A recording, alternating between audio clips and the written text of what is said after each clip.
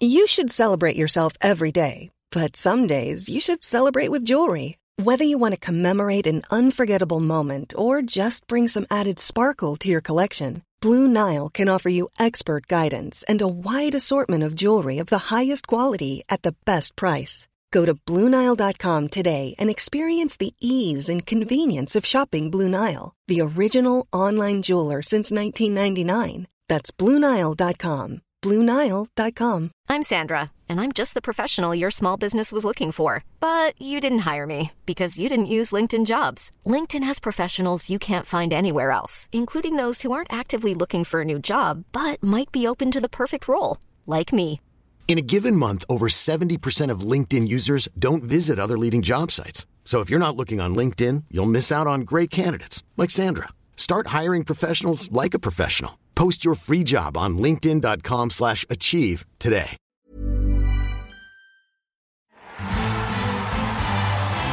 The Best in the World podcast with Richard Parr.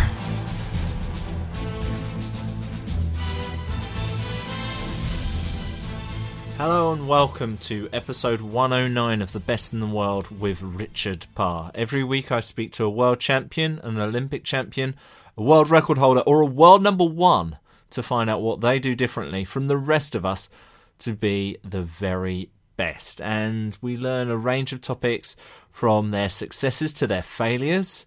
We learn about their nutrition, their training. We talk about their coaches, their mentors, and just their journey through sport and life. A lot of the guests I speak to have retired from their sports and are now taking up something completely different.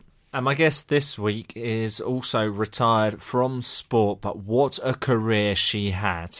I speak to Susan Francia, who is a two-time Olympic champion, five-time world champion in rowing.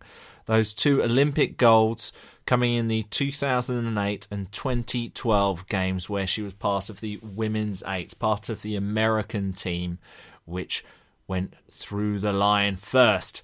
And Susan is brilliant on this podcast. Clearly a really fun individual. She talks about her start in the sport when she picked it up in college, where she was studying criminology, no less.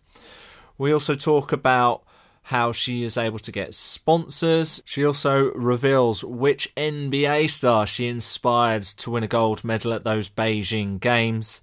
Plus, as a coach now, she talks about what she knows now as a coach that she wishes she knew as a competitor, and also explains to us what she's looking for when she's identifying talent. That's all on this week's Best in the World with Richard Parr. Before we get to that interview, I want to tell you about Patreon. Patreon is a crowdfunding website. That's where you can help support our show so we can keep learning from world and Olympic champions every single week. If you'd like to support us, please head to patreon.com/best in the world.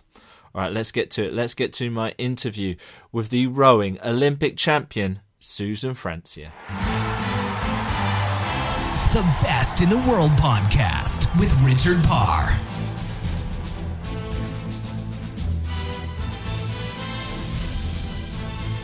Susan Francia, welcome to The Best in the World with Richard Parr. A two-time Olympic champion, a five-time world champion. I was looking at your Wikipedia page earlier, and it seemed like between 2006 and 2012 you won absolutely everything. Did you feel invincible then, Susan? You know what? Yes and no. Wikipedia does not show all of the injuries and all of the downs, that athletes have, but also it kind of does show the triumphs. So I'm glad that it conveys such a positive results for me. Thank you.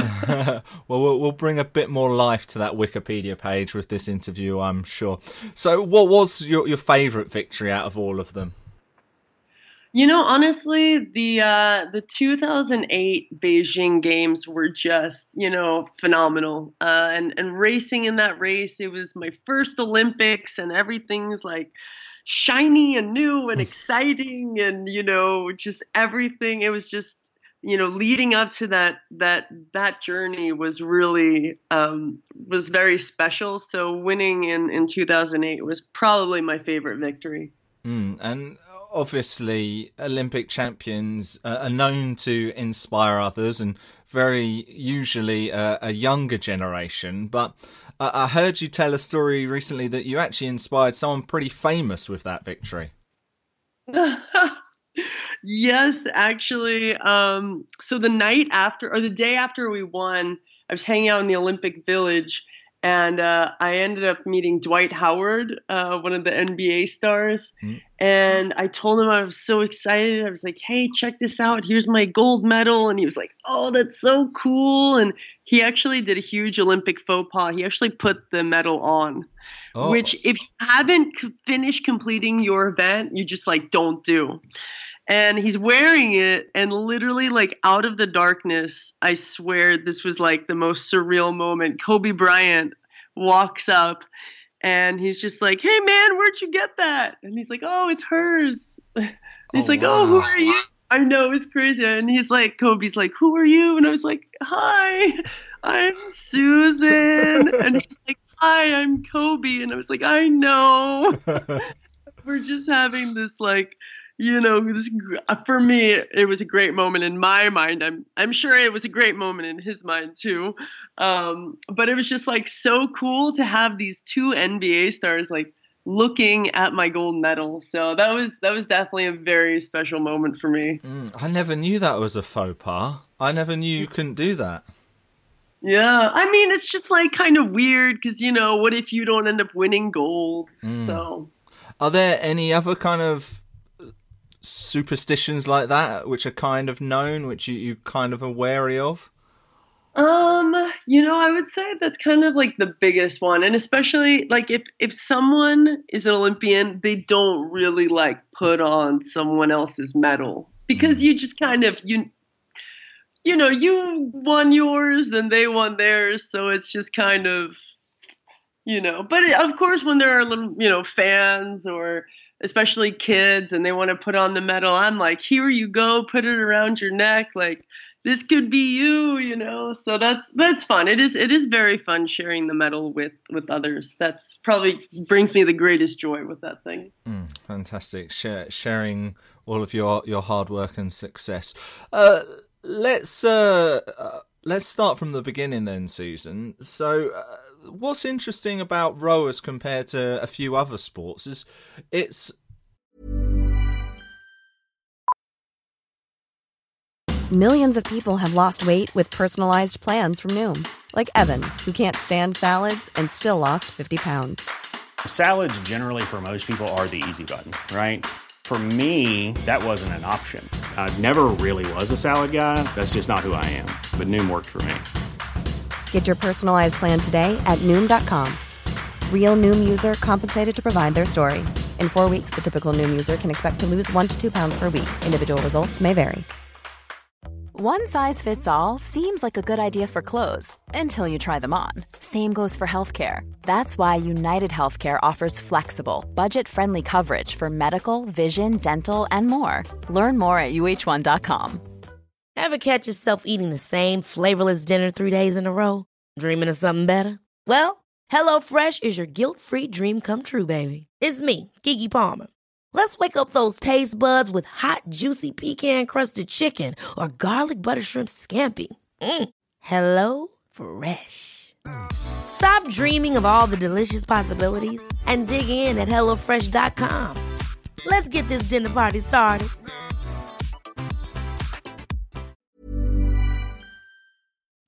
Very much a sport where you start later on, isn't it? You didn't start until university, is that right? Yeah, that's correct. So how did that all come about? Yeah, actually, so in high school, I played basketball, I tried volleyball, I tried all these different tall person sports since I am 6 feet 2 inches. And I have to tell you, I have 2 left feet and no hand-eye coordination. So I kind of came to accept that I was just like a tall, kind of klutzy person. But I did love sports and I liked being involved. And I just was like, okay, you know what? I'm not very good, but I like being part of the team.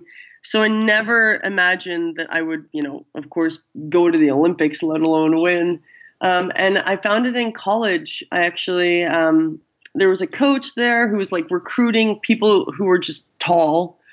And I said to him, I wasn't very good at basketball. He's like, that's great. It's even better, like I was like, okay, so I believe you. And actually the cool thing is the novice coach who recruited me for rowing, once I started rowing and he was like, wow, this is good. He was like, you could go to the Olympics. And I was like, really? And he was like, yeah, I fully believe. And he was like, you know what? You go to the Olympics. I want to be there and watch when they put that gold medal around your neck. And I was like, okay, like deal. And so actually when I made the team in 2008, he was the first person that I called and I said, Scott, come on down. Like, we're going to Beijing. I want you to come watch me race. So it was really, really special. Oh, that's lovely. That's really, really great that he was there to witness that. You mentioned basketball there, and I was looking on your website, and you described yourself as a uncoordinated basketballer, as you mentioned there, 2 left feet. Looking back now, do you think there are lessons that you've learnt as a rower which would have been able to make you a better basketballer and played at a relatively high level? That's actually a really interesting question. I've never been asked that, and I'm going to say probably not. So even though, yes, like my drive got much better and my work ethic, I swear, I don't know what it is about basketball and volleyball. I am still so really not good. I live out in San Diego. Okay, San Diego is like the beach volleyball capital, right? And people always see me and they're like, yeah, I want her on my team. And they start seeing me play. And it's like, oh no, we don't want her on our team. So no, it still hasn't made any difference, unfortunately. And again, we were talking earlier about the fact that you started later in rowing, and let's just compare it to, say, swimming, for example. Swimmers, they start from 9, 10, and then they get scholarships, and they're effectively recruited to the university for their swimming, and then kind of do the studies additionally. While you went to university to study, you went to do was it criminology you studied? Yes. Yeah, so you went there to do criminology, and you're trying to do rowing as well. How easy or difficult was it for you to balance the both of them? Actually, that balance and the structure really helped my academics. Even just like having to show up to practice, and that was part of my motivation of even joining the team, to be honest, because beforehand, like, I just had all this free time, so I wasn't part of a team. I was kind of scattered. And then joining the rowing team, we practice early, so I was like, all right, well, I'm up already. I may as well go to class. And so just like, it actually really, having that balance made my college years just so much better, so much more productive. And you went to the University of Pennsylvania, and I think I saw someone describe it as one of the social Ivies. So was it then difficult not to go party, drinking and doing all of that? Or again, did that just, because of the early starts, because of the busy schedule, it was something which didn't even really come across your way? Well, we're in college, so we have to enjoy our time there. So we did party a bit, but it was much more in moderation, and also partying with the team and the men's team. It just was more like practice part 2.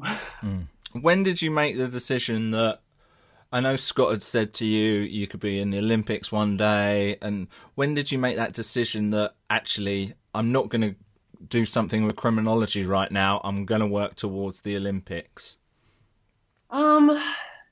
Actually, as I kind of kept going with the rowing, and each summer I would row at like different, like higher and higher levels, I kind of saw that this really was a possibility. So almost by the time like I graduated, I knew that I wanted to be with the team. And I knew that that was something that I was capable of and that I could do and that I wanted to do.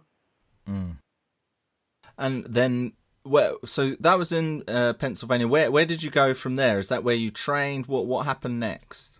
Yeah, actually, so the U.S. training team is not too far from Philadelphia. It's about an hour north in Princeton, New Jersey. Mm-hmm. So in terms of that transition, it wasn't too big. And so, if I had to fall back on like going back to Philadelphia, it was going to be fine. But yeah, so at that point, it was 2004, end of 2004. They just finished the Athens Olympics.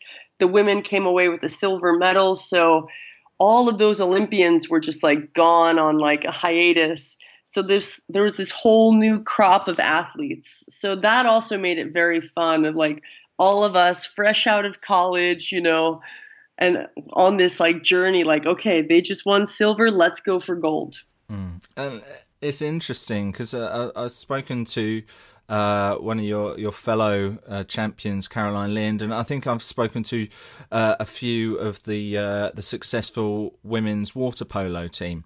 And I guess what's an interesting dynamic about your sport and being in a boat of 8 is that you're a team, but you're all also fighting for that one place. How competitive was it in that era when you're entering kind of the national team setup? You've got these people who've won silver. You've got this whole new crop.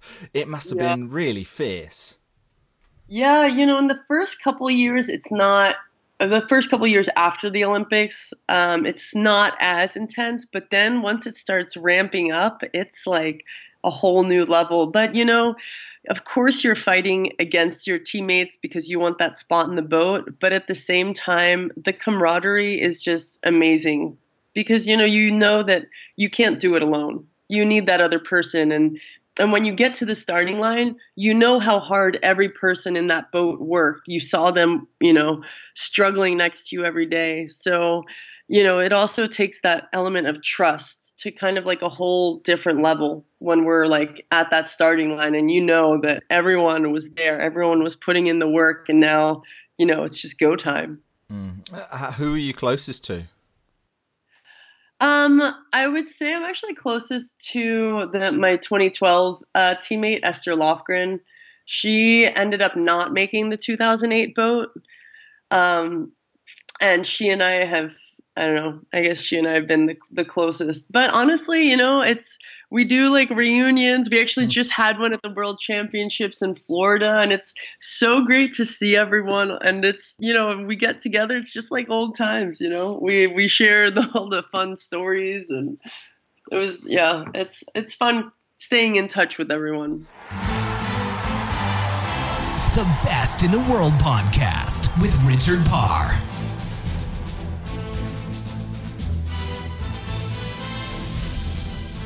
We'll have more from Susan in just a moment, but before we get back to the conversation, I want to tell you about the Facebook group that we've got going on. It's called Best in the World. I've got a link to it on the show notes page, and if you join in the conversation there, you can learn even more about sports and high performance, and you can ask your own questions, bring up your own discussion points. It's a really good place for us all to engage, for all of the like-minded souls who want to get better every single day.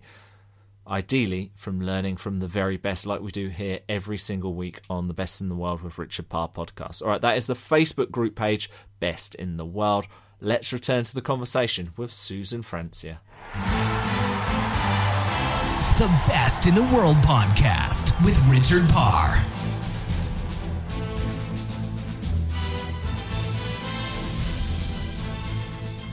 Why did you initially do the 8-person boat? Honestly, one of the things is it's the fastest boat. So that's really fun. When you get that boat up to speed with the 7 other women who are powering, and you got that coxswain at the front, like yelling all these like inspirational commands. I mean, it is the most amazing feeling. So that's one. And then of course, the other element is the 8 in the US has had a history of success. And so, I thought that was also my best shot at winning a gold medal. That prestige as well. What were some of those inspirational commands? Were there any in particular that really got you fired up? Yeah, so in 2008, the last time the women had won was in 1984 in the U.S. at Lake Casitas. So I remember like our coxswain, she called something for like, all right, we want to be legends like the women of '84. And it was just like cool to remember these, women who kind of paved the way for us in the sport. So that was fun. And then also, the coxswain will call out like certain commands for us. And it's cool to think another fun command she has, or like she'll tell us when we're up, she'll be like, all right, like we're on top of the world. We're the best in the world right now. Our bow ball is ahead. And so that's always like cool to know, like, hey, we're all right. We're ahead. This is good. Yeah, nice to be referred to as the best in the world. That's right. Why I'm here with you. Exactly. The Best in the World podcast. What was your pre-race routine like, Susan? And how early would it begin? Would it almost begin the night before or the week before, or is it just something you'd go through on the day? Yeah, but one of the things that we really learn is just practicing just all the things that we go through. So, the night before a race, we make sure very obvious stuff. We eat well, we get our full nights of 8 hours sleep. And then the day of, I always eat just a little bit lighter, which was kind of tough in Beijing because our final was at 5 p.m. Oh. Because they wanted it to have the best airtime in the US. So it's really late. So you have to eat normal meals, but you're also kind of feeling a little bit of the excitement and nervousness. So, it's definitely, a tough one to balance. But oatmeal is a great food that I always have, and I always have a little energy shot. But other than that, I always like knowing that worst case scenario, I have my uniform and myself, and I'm ready to go. I've been doing a few interviews this week, and we've done over 100 now, and oatmeal comes up a lot. I think we need an oatmeal sponsor for this show. Seriously, and nearly every one of you champions eats oatmeal, and I'm doing the gluten-free porridge these days as well, inspired by all of you. Nice. Actually, we have a saying. In fact, we have a saying, and I'm going to credit this to my teammate, Karen Davies. She always said, oats move boats. Wow. I like it. Oats move boats. Any other sayings that you guys used to have? I can't share those. No, I'm just kidding. I'm kidding. No, that was a good one, though. Yeah, that is a good one. So give us an idea during that time of what a typical training day would look like, Susan. Yeah, so it's usually 2 or 3 practices a day, usually 3. 2 of them would involve rowing, and somewhere between 16 to 20 kilometers per session. And then, of course, we always mix up the intensity. So sometimes it's a little bit shorter in terms of length or distance, but it's a little bit higher intensity, higher heart rate. And then sometimes we just do long 20-kilometer sessions on the water and just very steady, lower heart rate. And then we also lift about 3 times a week. And usually the lifting kind of varies with kind of how we are in the season. So kind of in the middle of the season, we'll do heavy lifting, low reps. And then closer to the racing season, we'll do just a little bit of maintenance, weights, and just making sure some injury prevention stuff. And then sometimes we do some cross training, biking and running. But most of the time we're either on the water rowing in small boats or big boats, or on the rowing machine. I spoke to the British rower, Matt Langridge, and he said to me there was one day a week on the rowing machine which he used to absolutely dread, and I think he told me he was sick after it every single week. Was there? What was the workout? Do you know? I can't remember. He did tell me on the podcast. Was there one workout, was there one training day that you used to dread at all? 2 by 6 kilometers, 2 by 6K on the rowing machine was probably my least favorite. It's pretty intense, and it really, really makes you question yourself. You're like, who am I? Why am I doing this? What's wrong with me?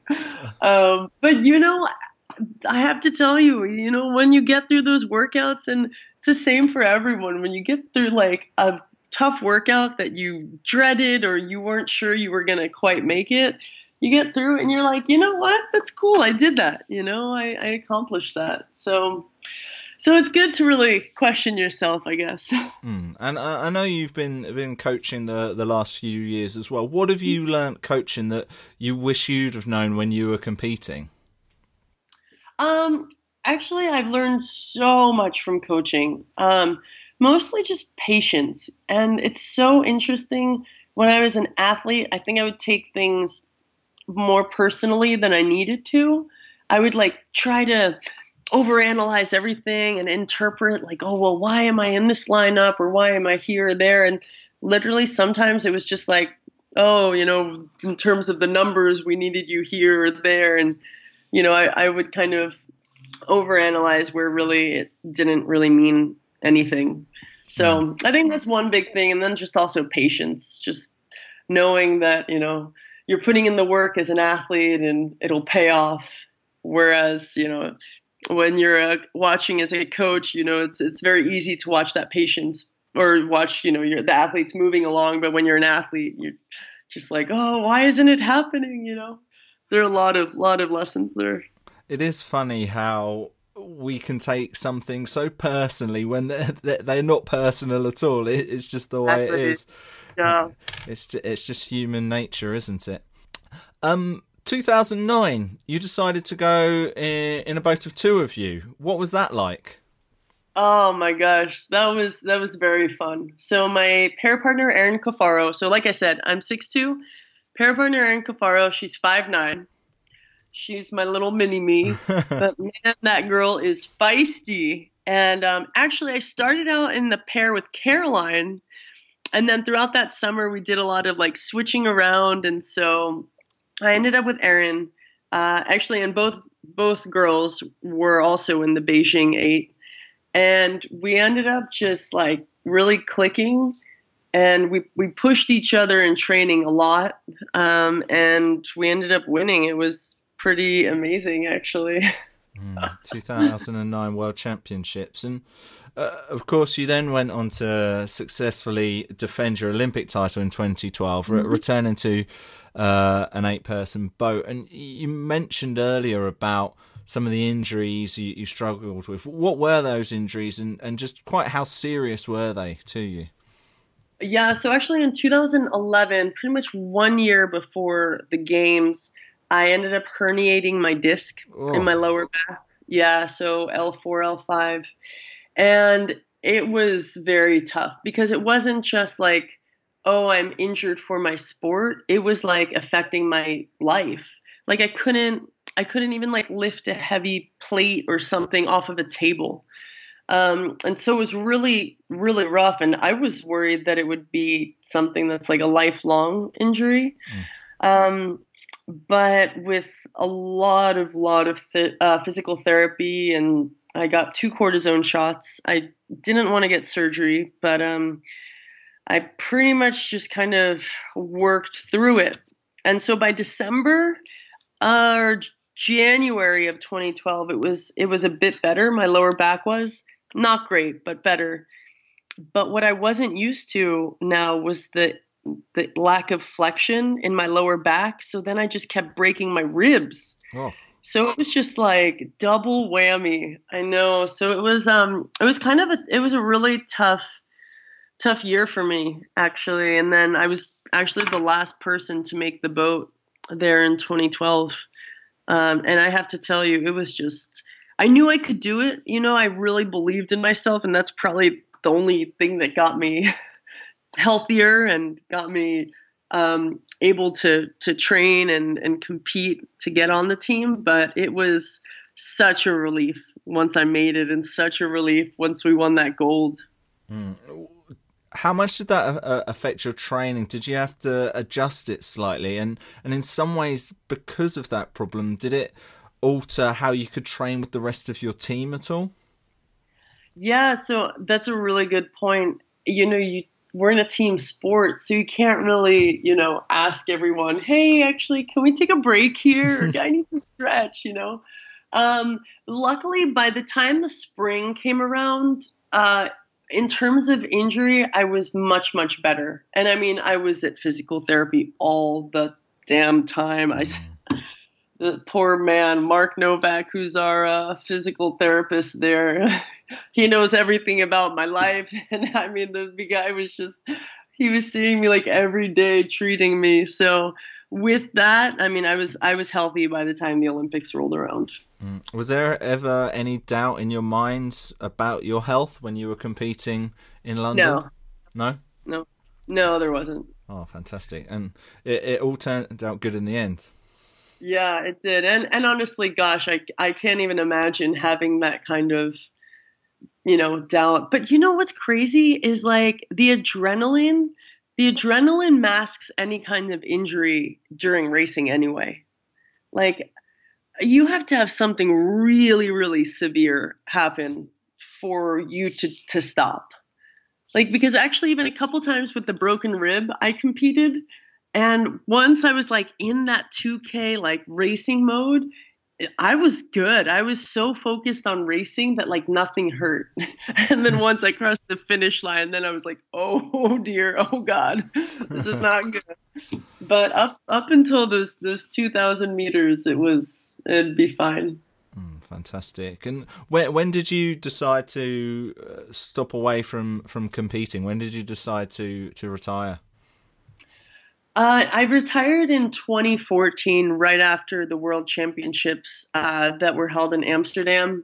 At that point, my body was really done.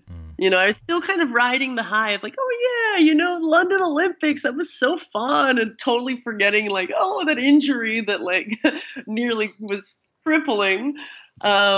And then it kind of kept nagging me in 2013 and then nagging me even more in 2014. And by that time, I wasn't even making it through training sessions. So, and it's tough of course, for me as an athlete, but it also was tough for the coach because, he knew what I was capable of and I just, wasn't there. And so he didn't know what to do with me, really. Did you have in your mind what you would do next? Yes, actually, I was always interested in going to business school, and I had applied to like Cambridge. Actually, I was very interested in Cambridge and Oxford, but then I ultimately decided to attend UCLA. And just to bring us up to date, what you've been up to since 2014, studying there, and we mentioned the coaching. What else have you been up to in those last few years? Yeah, actually, I'm also working. So San Diego is a big biotech town. So I actually work in consulting here. So that's my like full-time gig. But I love coaching. I love staying in touch with the sport. I love working with the athletes. And so right now I'm at UCSD, so University of California, San Diego, and the athletes there are just they definitely keep me on my toes. They're a fun bunch. And then, of course, going to school part-time in Los Angeles also. That kills my social life. That's very, very busy. You mentioned with San Diego and the coaching there, and one of the things I read about you is that you helped lead a fundraising effort to collect $30,000 to help with one of the youth programs. How difficult was it throughout your career to get funding and sponsorship? In the beginning, I had the most wonderful sponsors called Mom and Dad. Thank you, Mom and Dad. Rowing's not a big media sport here, and so it's a little bit tough. But I think some of the USOC, U.S. Olympic Committee sponsors have done a really great job of incorporating Olympic athletes into their products. and, you know, getting some athlete sponsorships, but especially like getting all athletes, you know, the products that they, you know, sell.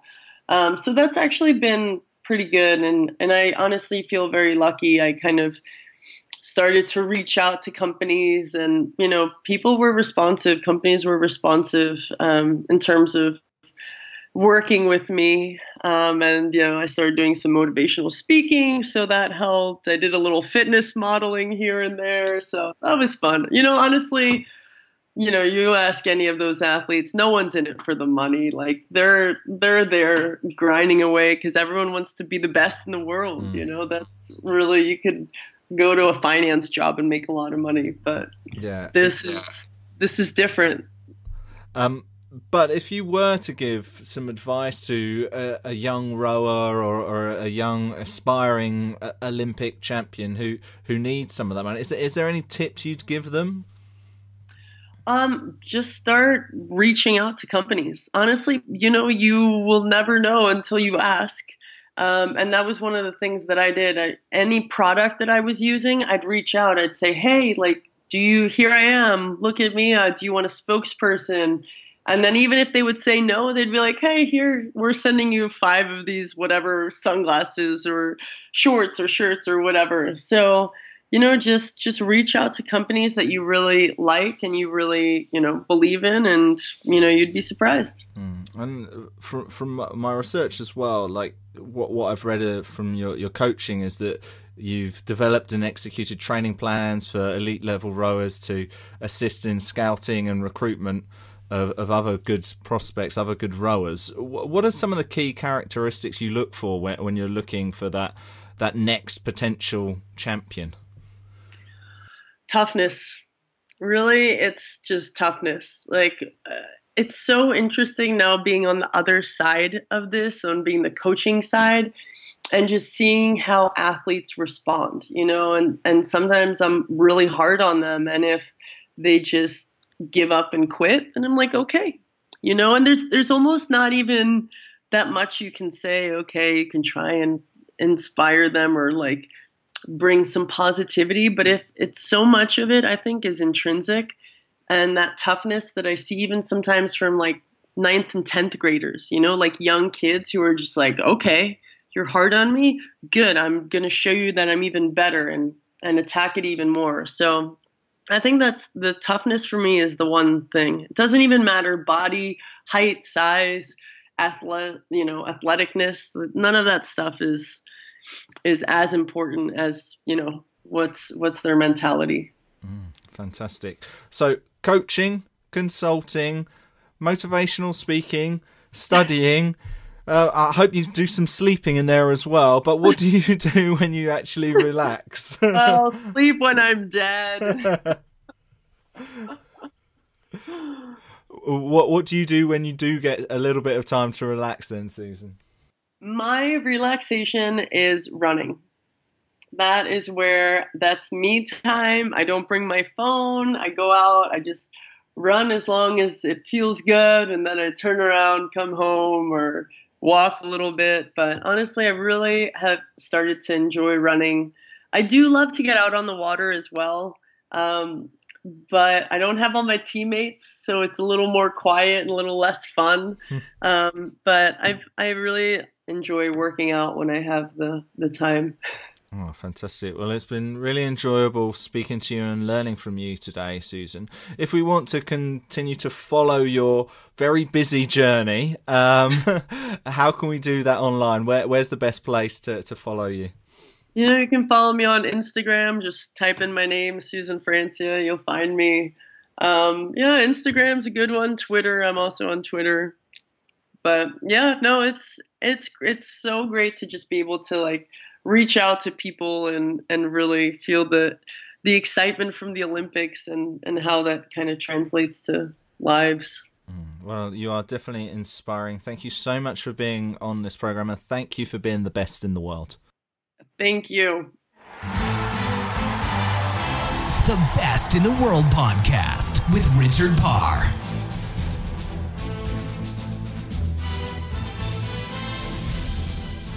Superb chat there with Susan. We've spoken to quite a few rowers on this podcast before. Maybe go back and listen to my conversation with Caroline Lind, who was a former teammate of Susan's. I've also spoken to the British rower Heather Stanning.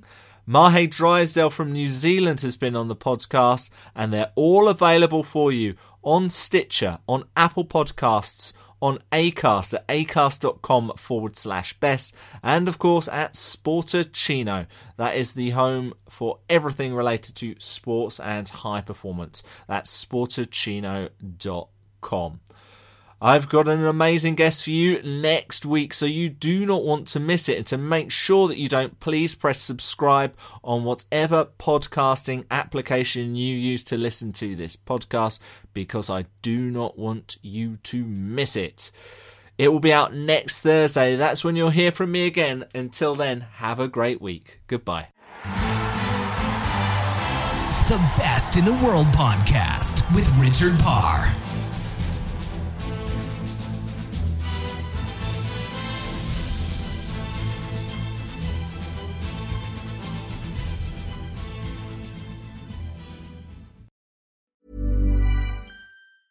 Ever catch yourself eating the same flavorless dinner 3 days in a row? Dreaming of something better? Well, HelloFresh is your guilt-free dream come true, baby. It's me, Keke Palmer. Let's wake up those taste buds with hot, juicy pecan-crusted chicken or garlic butter shrimp scampi. Hello Fresh. Stop dreaming of all the delicious possibilities and dig in at HelloFresh.com. Let's get this dinner party started.